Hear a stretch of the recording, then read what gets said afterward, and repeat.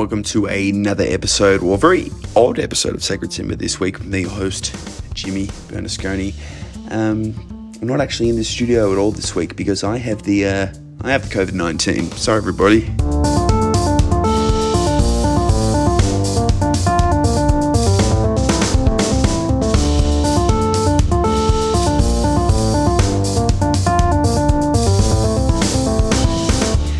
So as I've just mentioned, I've come down with COVID-19 coronavirus.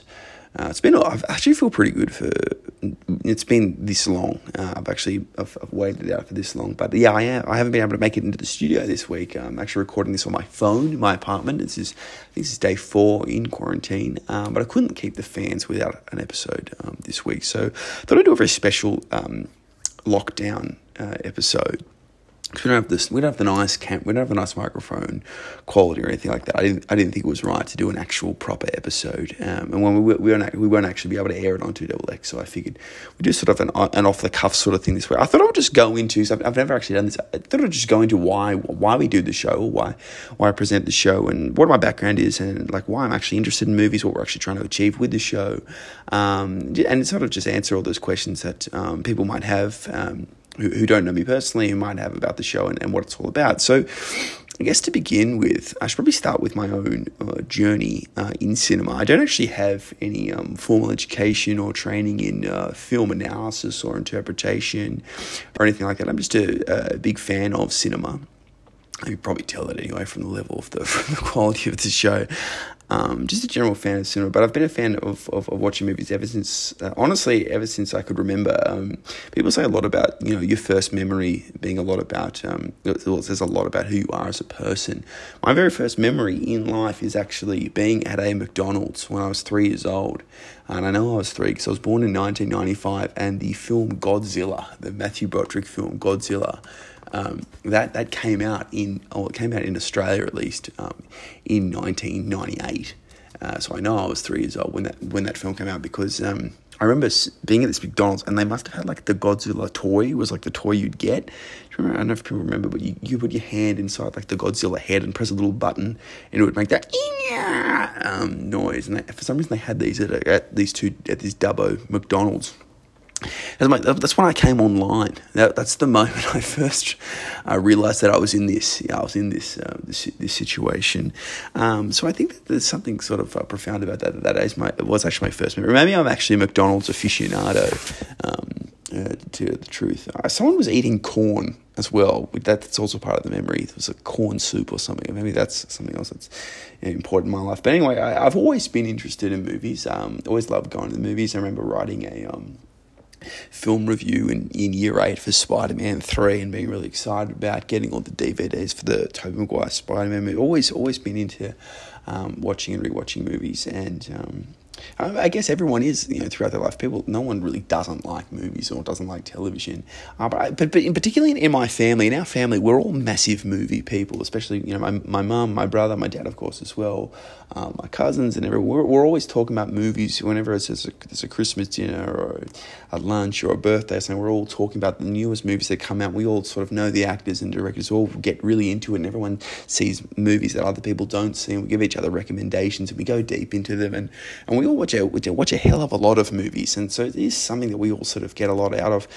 We all get a lot out of movies, and we all have a very similar experience. I think is that we find them very therapeutic.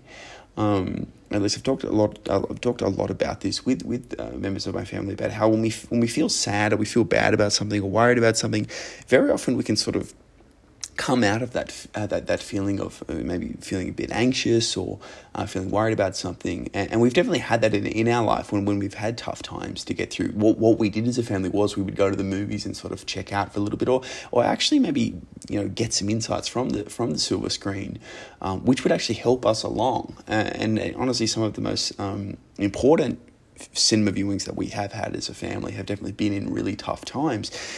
Anyway, moving on to the podcast itself, I've always wanted to do a podcast about movies because I if you haven't been able to tell, not only do I love watching movies, but I love talking about films. We all do in our family, and it's always been something that I've always felt like doing, just because the actual watching of the film isn't really the part I like doing. Sometimes we'll call each other up just to talk about movies that the other one hasn't seen, just because we cannot help not talk about that movie, maybe give each other a little brief synopsis about what we're talking about, and then just hope that they come up with something interesting to talk about as well. And I've definitely faked my way through a lot of conversations over the years, pretending that I understand what a movie's about, having not even seen it at all. So I always did want to do a podcast about movies, but I was very hesitant to do so for a long time. I do another show on the ABC. It's called The Multiplex. You can listen to it on ABC Radio Canberra on Wednesday mornings. You can also listen to it. You can listen to the playback of that as well for about a week after it airs. And that one's more of like a review show. And I never really wanted to do like an out and out review show of movies, like doing film reviews out of 5 out of 10 type thing, because I have found myself to have this very strong belief about film criticism or criticism in general about art or anything like that. And I'm obviously not the first person to say this is obviously a very sort of quasi postmodern view of art and how to interpret art, but I've always seen art to be an expression of one's emotions or expression of one's feelings. I've never really understood how you could possibly criticize that. If you want to criticize something or assess something, you need a set of criteria against which you must make that assessment. You can't just say, these flowers don't smell good unless you have some kind of criteria, some rubric, some set of statements that you can turn to assess against it. If if it smells like a rose, that means it's good. If it smells like garbage, that means it smells bad. And ultimately, I guess we can get to other conversation about how arbitrary those sorts of things are. And I guess if you do have your own sort of set of criteria for what you think makes a good piece of art or a good film, that's up to you. But as far as I'm concerned, we don't need to assess art. That's not really the point. Or if you did want to assess it some way, assess it against how it makes you feel. Does it make you feel good or bad? Or did you think about it for a long time after? Sorry, that's the COVID. But I've never seen that. I wouldn't criticize someone crying, or I would never criticize someone laughing at something. It's a natural expression of one's emotions. To me, that film and art in general, it's more about it having that therapeutic quality, and rather than criticizing something for it not doing that to you, giving yourself more of the burden to make it more therapeutic. Using it as something that can make your life better. And if it doesn't make your life better, then go watch another movie. It's not for you. I've always found it very confusing when someone really likes a movie and then someone says it's bad. If someone else liked it, then you don't really have a choice, or you don't really have a say in the matter. If they liked it, if it moved them, if it changed them in some way, well, then it did its job.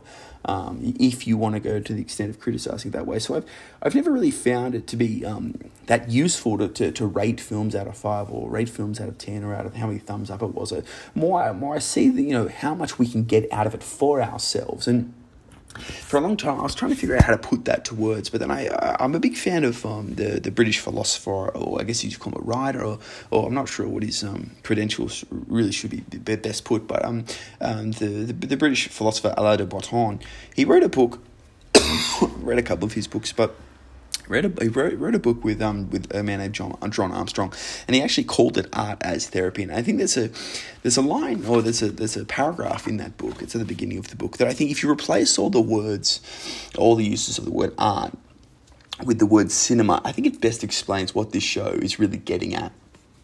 And so I'm going to read out this paragraph from the book, but I'm going to replace every time he uses the word art with the word cinema, and then I think that'll give you a good idea of what's sort of the origin, what the point of the show is all about. What if cinema has a purpose that can be defined and discussed in plain terms? Cinema can be a tool, and we need to focus more clearly on what kind of tool it is and what good it can do for us. Like other tools, cinema has the power to extend our capacities beyond those that nature has originally endowed us with. Cinema compensates us for certain inborn weaknesses, in this case of the mind rather than the body, weaknesses that we can refer to as psychological frailties. This book proposes that cinema is a therapeutic medium that can help guide, exhort, and console its viewers, enabling them to become better versions of themselves. So, from reading that and speaking about sacred cinema as if it isn't sort of somewhat inspired by those ideas, basically what we want to do with this show is I mean I've found in my life that by looking into the insights that cinema can provide us with, that has made my life better, has made me more emotionally stable, more capable of dealing with difficult circumstances, and I suppose that's the same for art more broadly. So, part of the main reason why we do this show is to express some of these inner lessons or these inner insights that films can provide if you look to them, if you try and pull those things out yourself. Maybe they're pretty self-evident for some films, but maybe you have to go digging in, because whenever I've done that, I found it to be very beneficial for myself. So if I can help someone do that for themselves, that's the point of this show. I never mean to imply or assert that the way I interpret these films is the only way, is the objective way to interpret them, but rather I kind of look to the aspects of them that make my life better, and hopefully that does the same for you listening to the show. If there is another interpretation to a film, that if you interpret a film differently to the way that I interpret one, that's completely fine. In fact, I encourage people to interpret films differently and let me know how they've interpreted them differently. And I mean, in saying that, I guess what the ultimate goal of the film is to encourage people just to go and see the films I talk about, or at least to go and see other films, and to maybe be a little bit more proactive or a little bit active when they do go to the cinema and sit down and watch the films that they choose to watch. Thank you so much for listening to this week's very brief and very odd episode of Sacred Cinema. We'll be back with a normal episode next week, but until next time, check me out on all the major social media platforms. You can search for Sacred Cinema with Jimmy Bernasconi on Facebook, or you can find me on Instagram just by searching Jimmy Bernasconi. But wishing you all a very happy and healthy week, and we'll talk again very, very soon. Cheers.